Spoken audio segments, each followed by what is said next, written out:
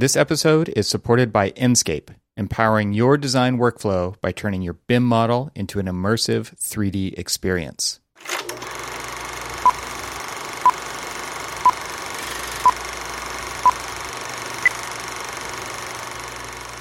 So I was cruising through Twitter the other day, and I think that's where I saw this, and there was a video snippet of Adam Savage from Mythbusters fame, and he has a new show called Tested, I think. I haven't watched it, but this clip, I did watch this clip because I have enjoyed some Mythbusters episodes in the past because of like the making aspect of it. What I love about it is like they want to go, potentially bust this myth, right? And in the process of doing so, like they just make everything by hand. And so, do I want to be a Mythbuster? Heck yeah, I want to be a Mythbuster.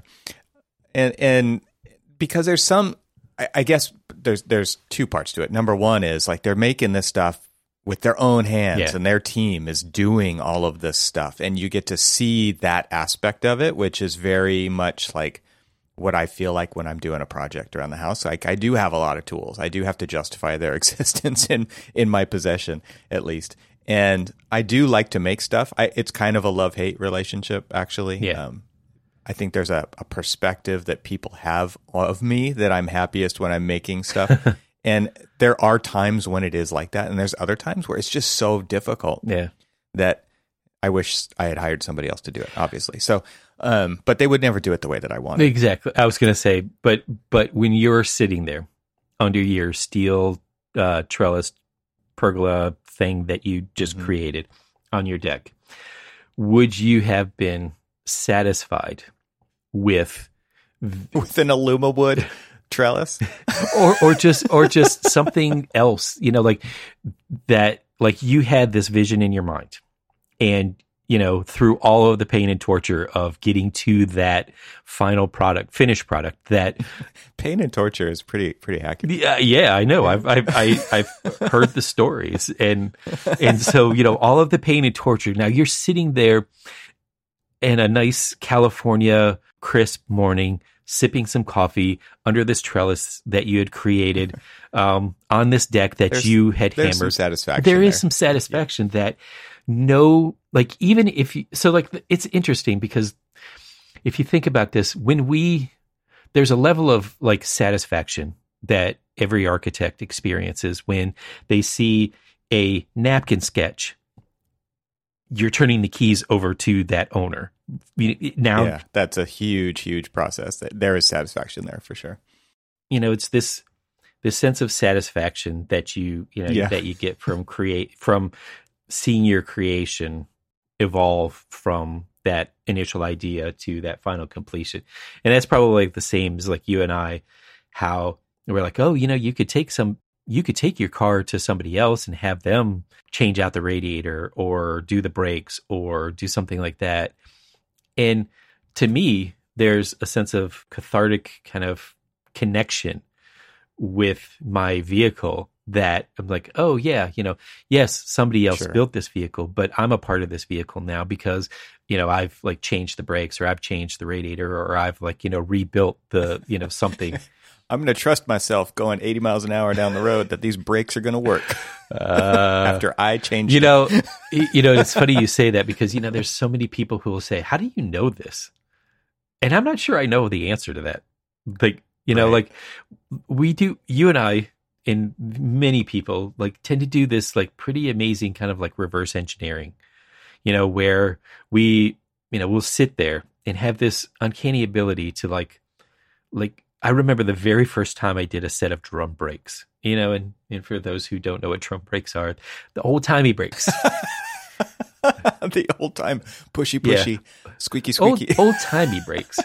And I remember like pulling it apart and, like seeing the brake shoes and the springs and the pistons and the, and everything else. And I'm just like, what is going on? And so I like visually took like notes on like every part and piece that I took apart and how it came apart, Yeah, now it's a camera.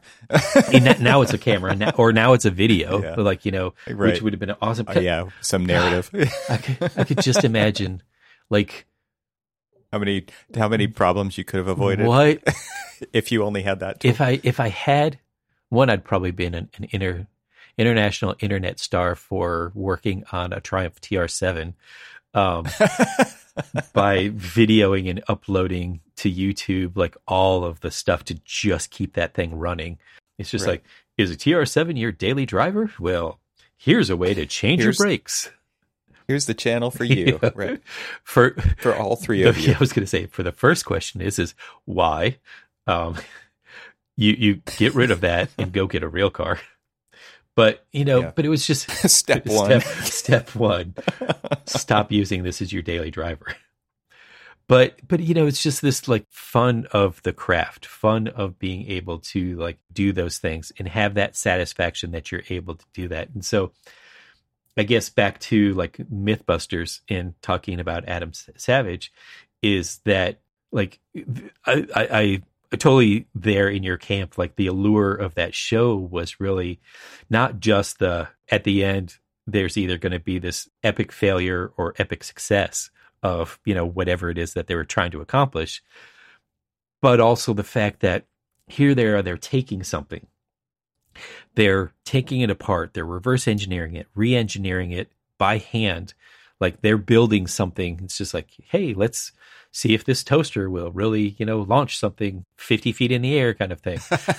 Right. And so they reverse engineer this thing, like, increase the and then when they rebuild it with, like their own know-how and stuff. And it's just this it's problem solving in action. Exactly. Right, too. Like that's a huge part of it. It is like all of their combined experience plus brainstorming on the fly plus experimentation. All of those ingredients, I think, are a part of that, and that is what I love about it. It kind of reminds me, and I want to get back to where I started this story at some point. We'll get there, but like it also makes me think of shows when I was growing up that were very formative for me, which was This Old House, which we've talked about, and also New Yankee Workshop. Like these. The use of the tools to do a craft and use them in certain ways with all of the experience and knowledge combined.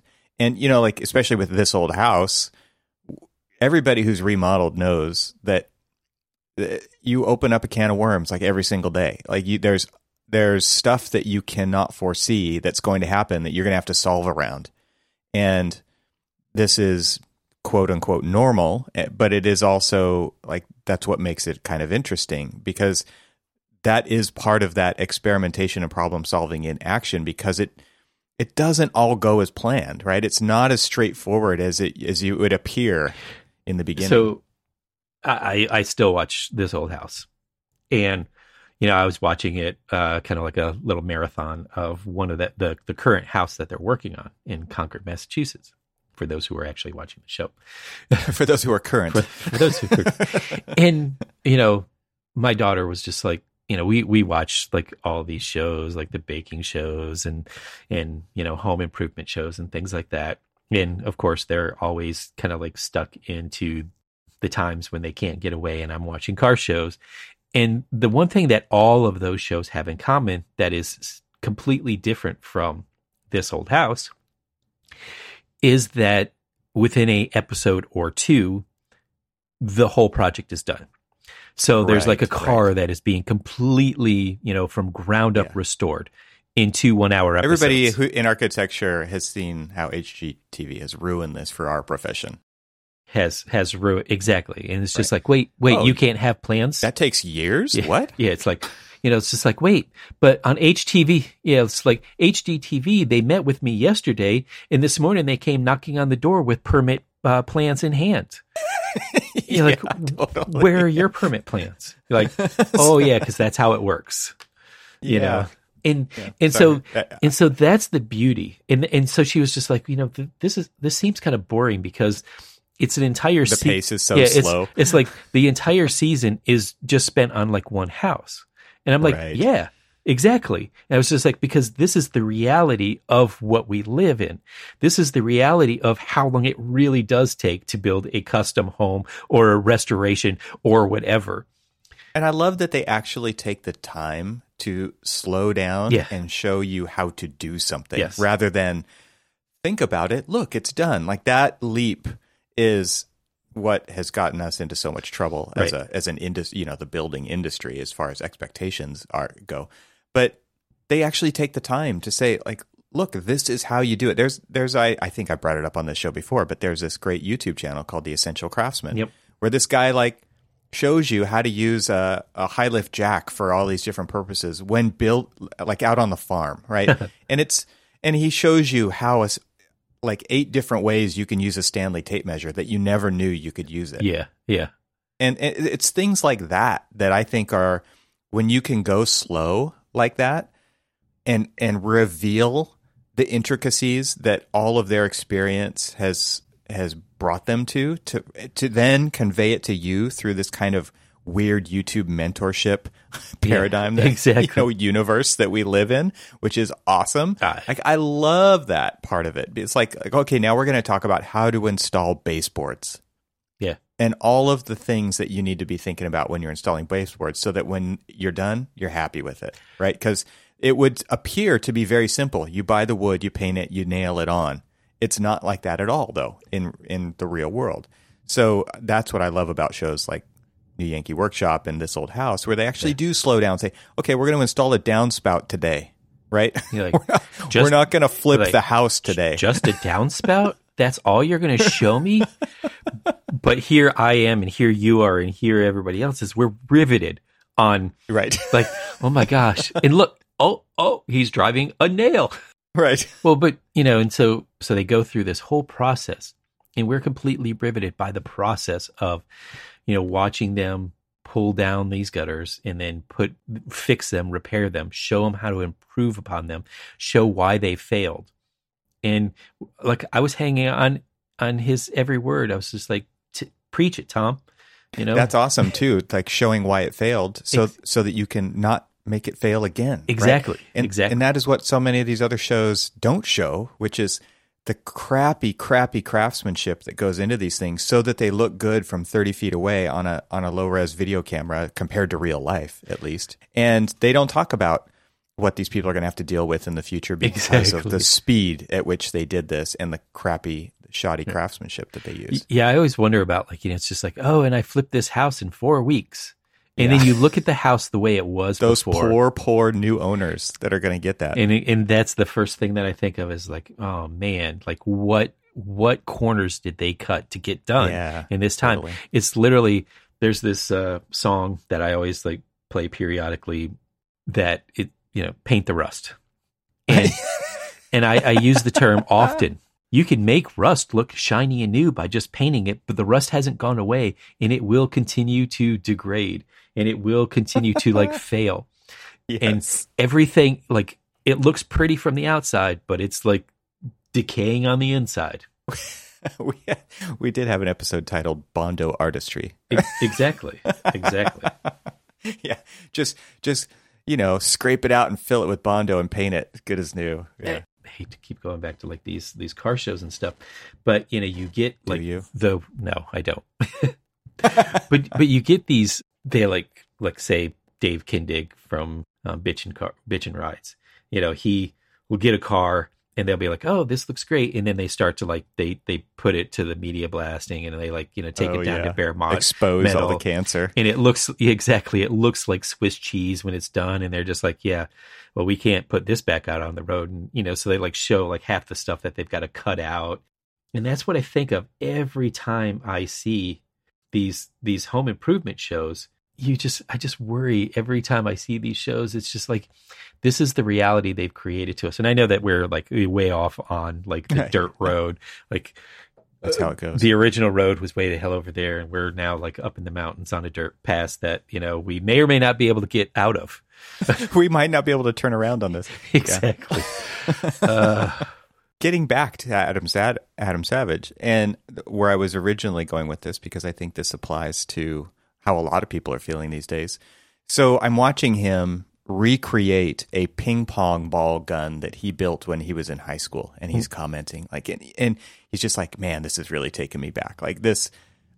he's like, I'm feeling the exact same feelings that I felt when I was dreaming this up and making this when I was in high school. And I can only imagine the kind of shenanigans, as an old person would say, which is me in this case, that he got into in school as this kind of person that he is and was.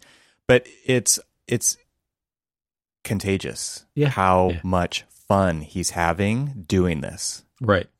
And I saw like seriously a 20-second clip, 30-second clip of him figuring out how to build a ping pong gun.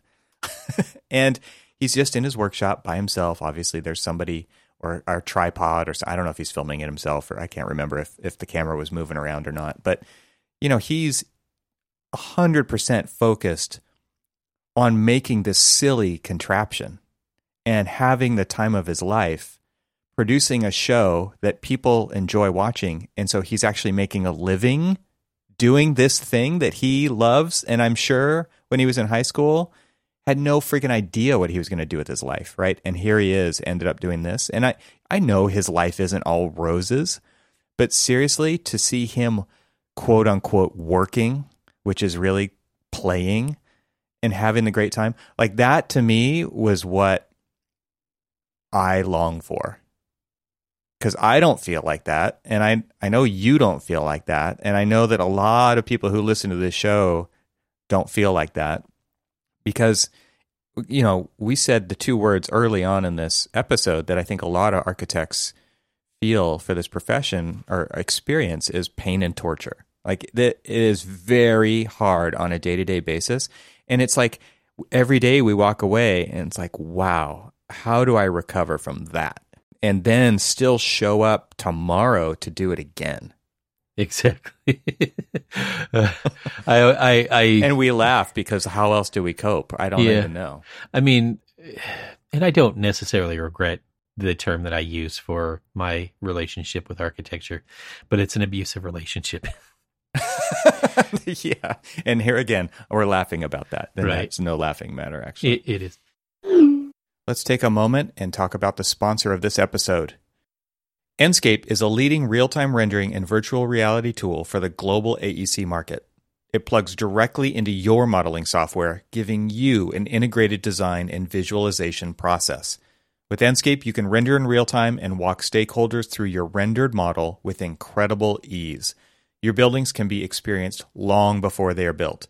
More than 200,000 unique monthly users from over 150 countries use Enscape to envision better designs. To learn more or to sign up for a free 14-day trial, visit enscape3d.com/archispeak today.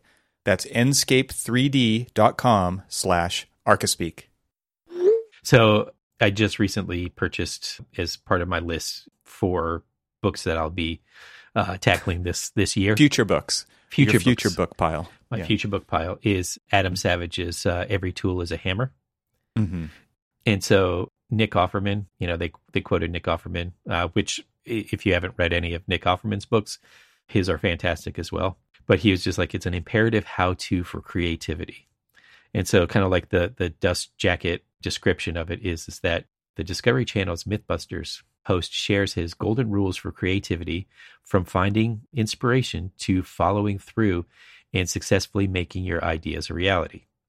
And I was just like, yeah, I mean, it's books like that I have picked up this year for my future reading, my current and future reading, is really just anything that I can draw inspiration from on the act of creating, the act of doing, the inspiration behind creativity, because we are in a very creative profession.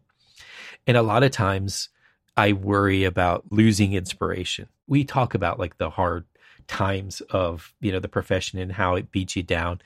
And we do it. We've done this. We've gotten into this profession. Let me just try to reword this a little bit. We got into this profession because of our love of creativity and creating and taking that napkin sketch and really kind of expanding it to a living, breathing, occupiable building, something that people can enjoy, people can be a part of and experience our creativity. And so I've been looking for all of these books, and most all of them, in fact, every one of them currently right now of the titles that I have, the titles that are like, continuously stacking up, none of them are about architecture. And it's not that I'm like trying to shy away from the inspiration that drew me to architecture and why I wouldn't read a book about inspiration in architecture is I have inspiration in architecture. And that is what does keep me coming back each day after a hard day, after a hard week of travel and going to client workshops and things like that, and getting all sorts of like mixed feelings about input on my creativity. And it's just like, we put ourselves out there, we really kind of like bare our souls of our creative nature. And sometimes they, get beaten down, and sometimes they get fully embraced. And it's those opportunities is what we come back for. And so like really looking at, so I wonder, it's just like, there are so many creative professions out there, what keeps them going? I mean, because like, is it a similar like feeling? Is it a similar nature of like successes and failures that keeps people coming back, or what drives them? And so like books like that. And then I just recently finished reading Grease Junkie by Ed China.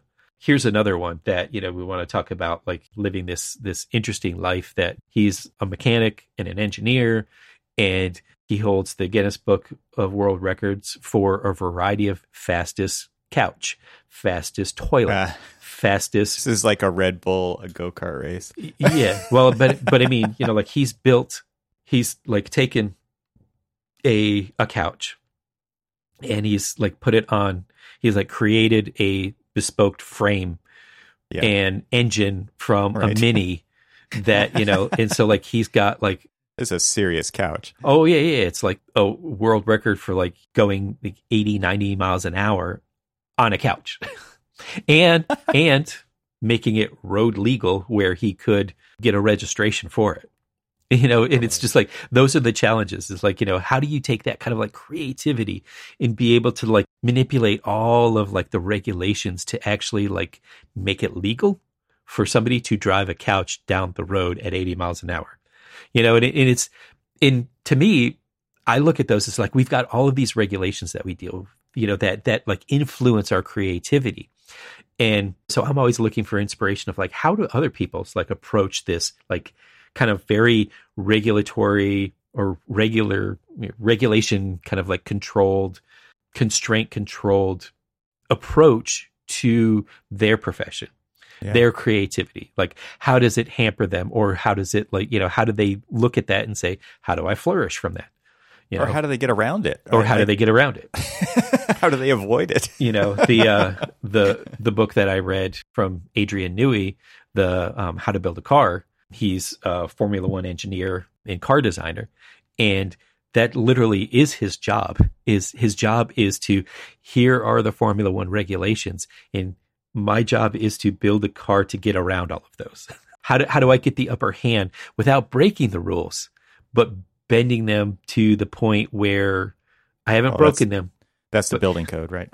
And that's what we do with the building code. Absolutely. Yeah. It's just like, everybody's just like, oh, but the building code says this. And it's like, well, whoa, does it? We just got into a conversation the other day about area of refuge for stairs. And, as weird as that sounds, it's just like, well, we've designed these stairs, and now we need an area of refuge. And I don't think that we've got enough space to do these area of refuge. I'm like, however, we don't actually need the area of refuge. We are a low-rise building, fully sprinkled, enclosed building that actually has direct egress out to the level of discharge. We don't need them. I was like, they are nice to have, but if you're only going 2 floors, you don't need them. Even though our fire and life safety code consultants are suggesting them. Here is the gray area, or here is not even the gray area. Here is the black and white issue of why we can or cannot have them. Like, you can argue it, right? Yeah.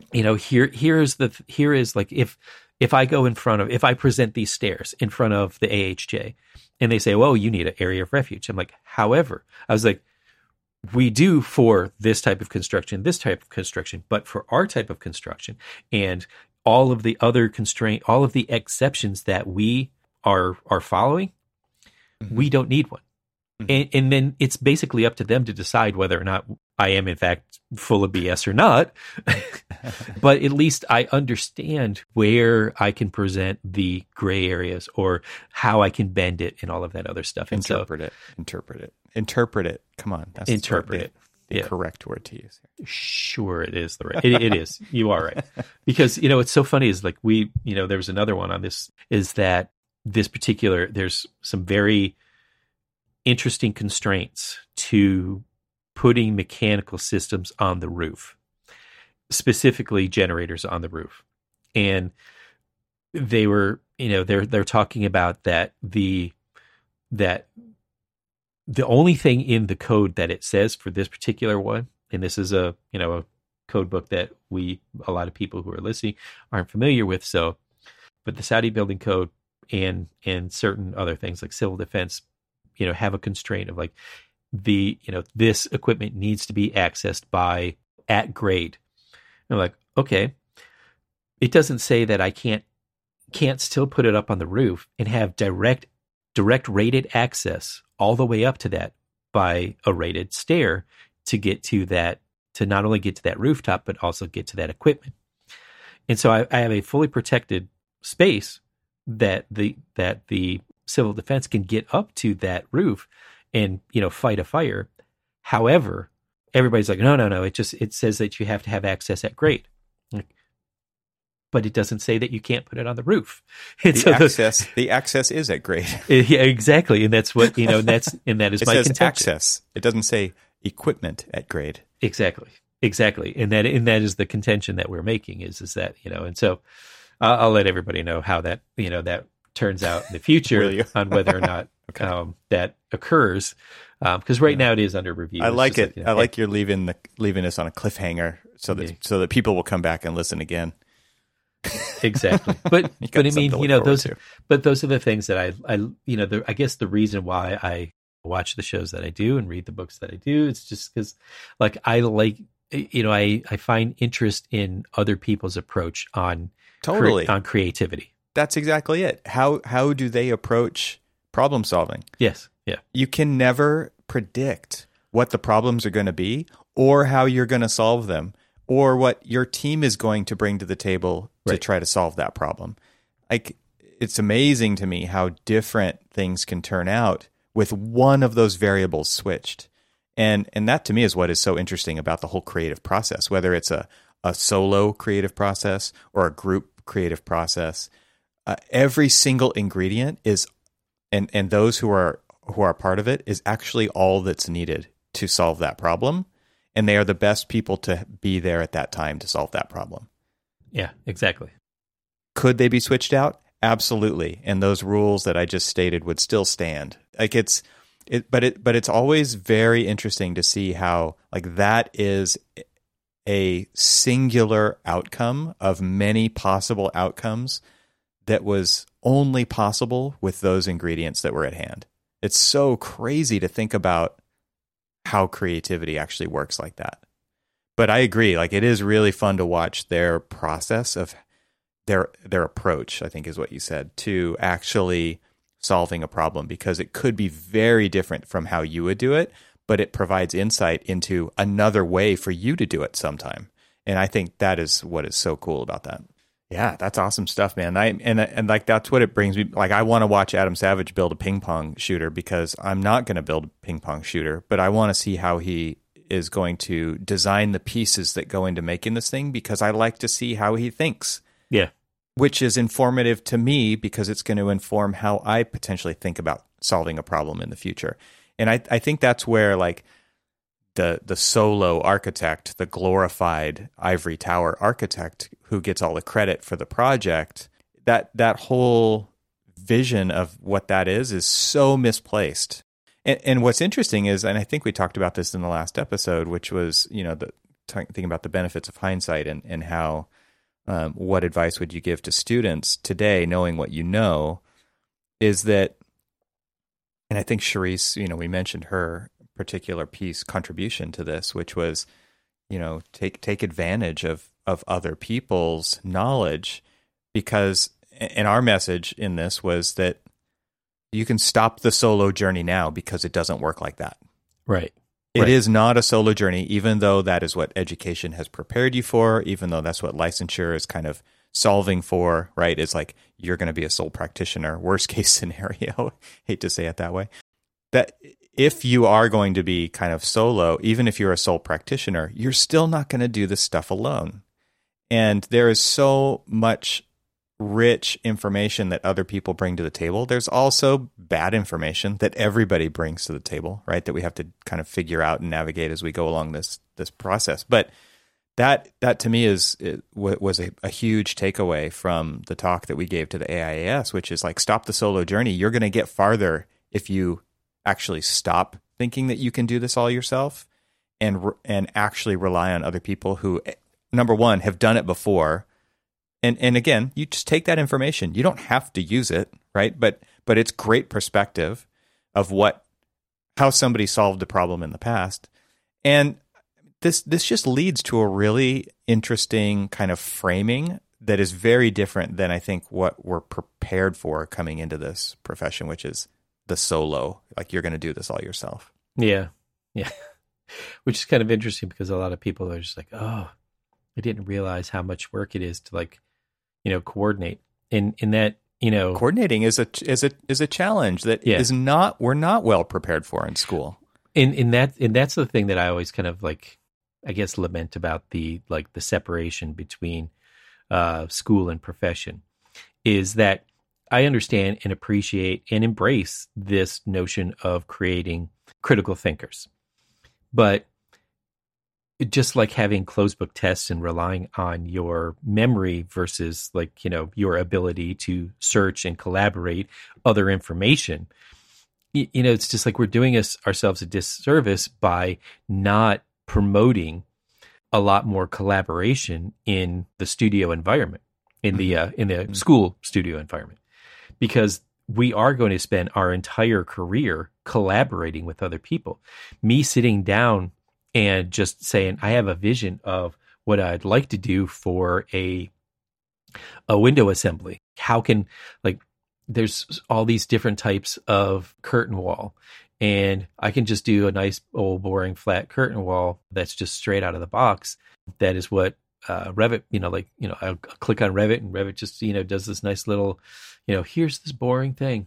And I just do it but I can go out and I can reach out to contractors, manufacturers, other architects and say, look, I'm trying to do something different, something a little bit more expressive in just this simple curtain. It's funny because you approach it like, I'm going to do something different, and someone has done it before. Exactly. And that's and to me, that's okay. Yes. That I'm looking to do something different.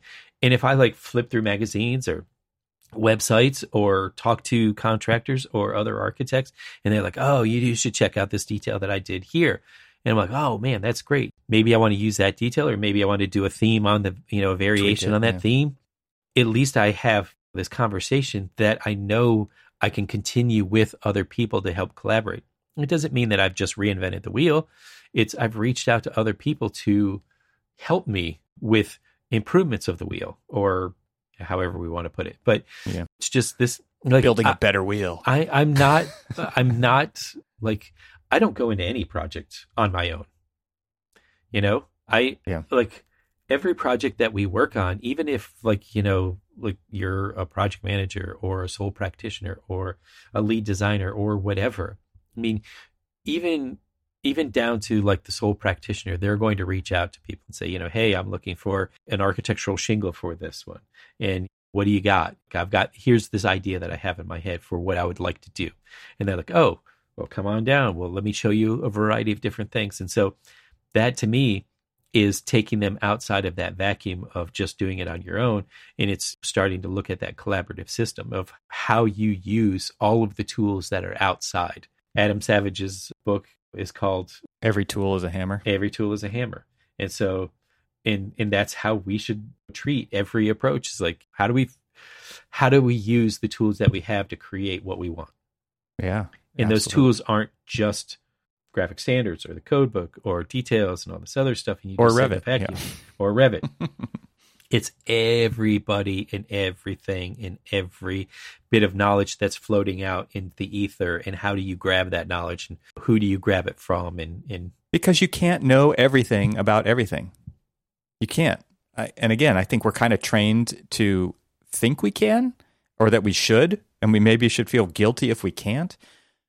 It's not all like that, right? I'm generalizing, but this is one of those important points, which is people bring stuff to the table that is so beneficial to you as a designer, or a team member on the design team, which is all design, to solve the problems that you could never ever possess all of that information.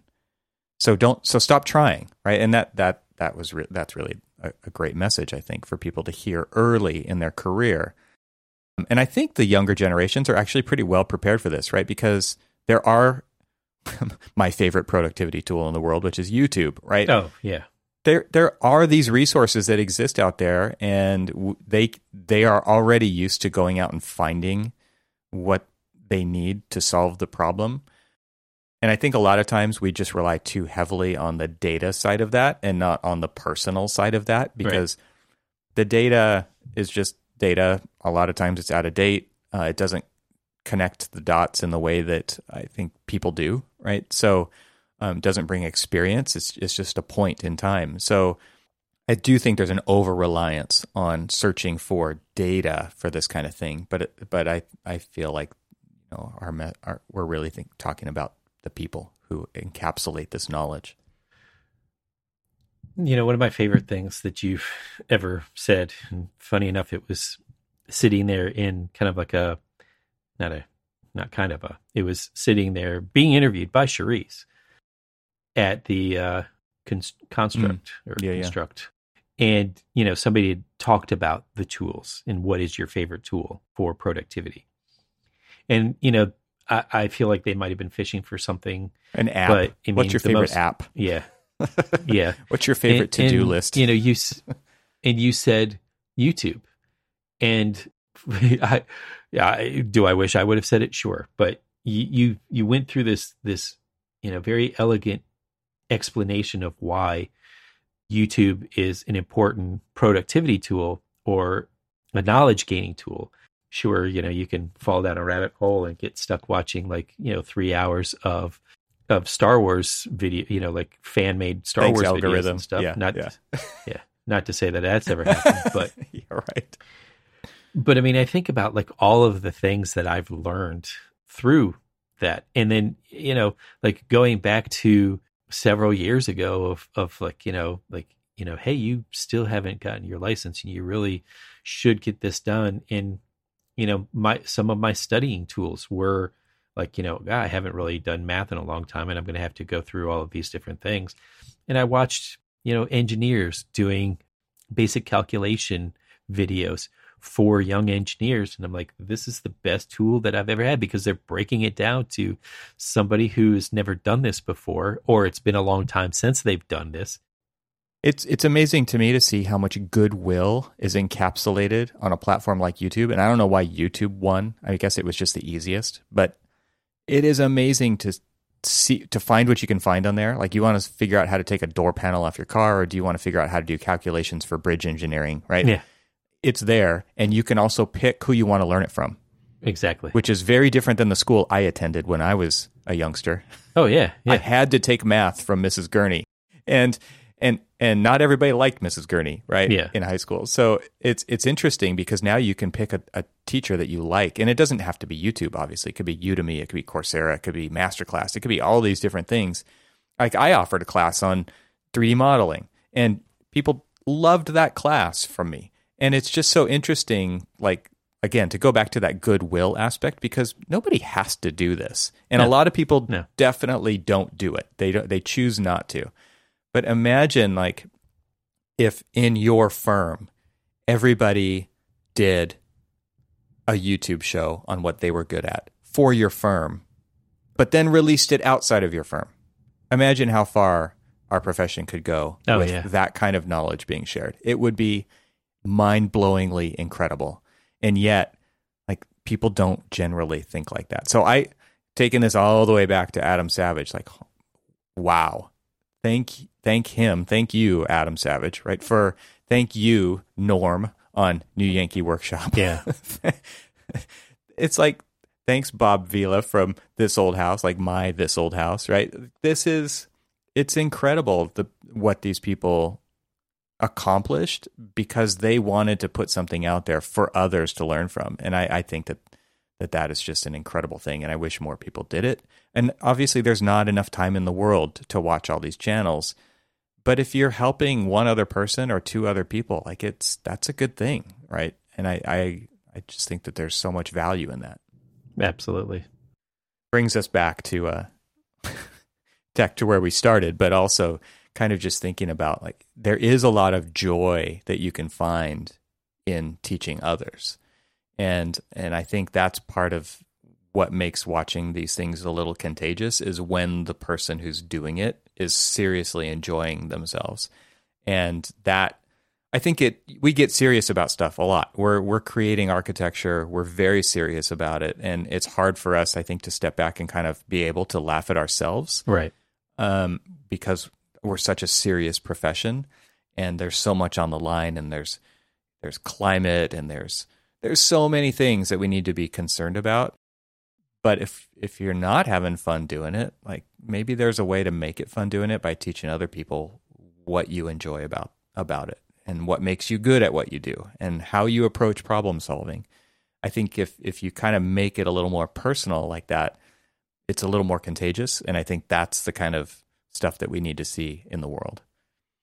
It's harder to do than it is to say, for sure. So I know that the classes I've offered, I'm pretty serious about it. So I could take my own advice there. But that to me is what makes that stuff so compelling to watch. It's like, wow, they're making this thing, like, it doesn't even matter, and they're fun to watch, and that's my escape. But at the same time, it's informing where I go in the future, for sure. Yeah. So it makes it something I want to come back and watch more of. And here you thought that we wouldn't find a way to turn around on that single rutted dirt always road. Find a way. Yeah, we always find a way. Always find a way. Problem solving in action right there. Yep. All right, man. Till next time. Absolutely. Thanks to Enscape for their support of this episode. Visit enscape3d.com/Archispeak today for a free 14-day trial. Thanks for listening. This show is part of the Gable Media Podcast Network. See all the shows at gablemedia.com. That's GABLMEDIA.com. You can help support what we're doing here by leaving a 5-star review on Apple Podcasts to help get the word out, and don't forget to share it with your friends.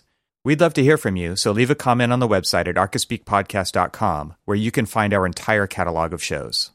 Talk to you soon.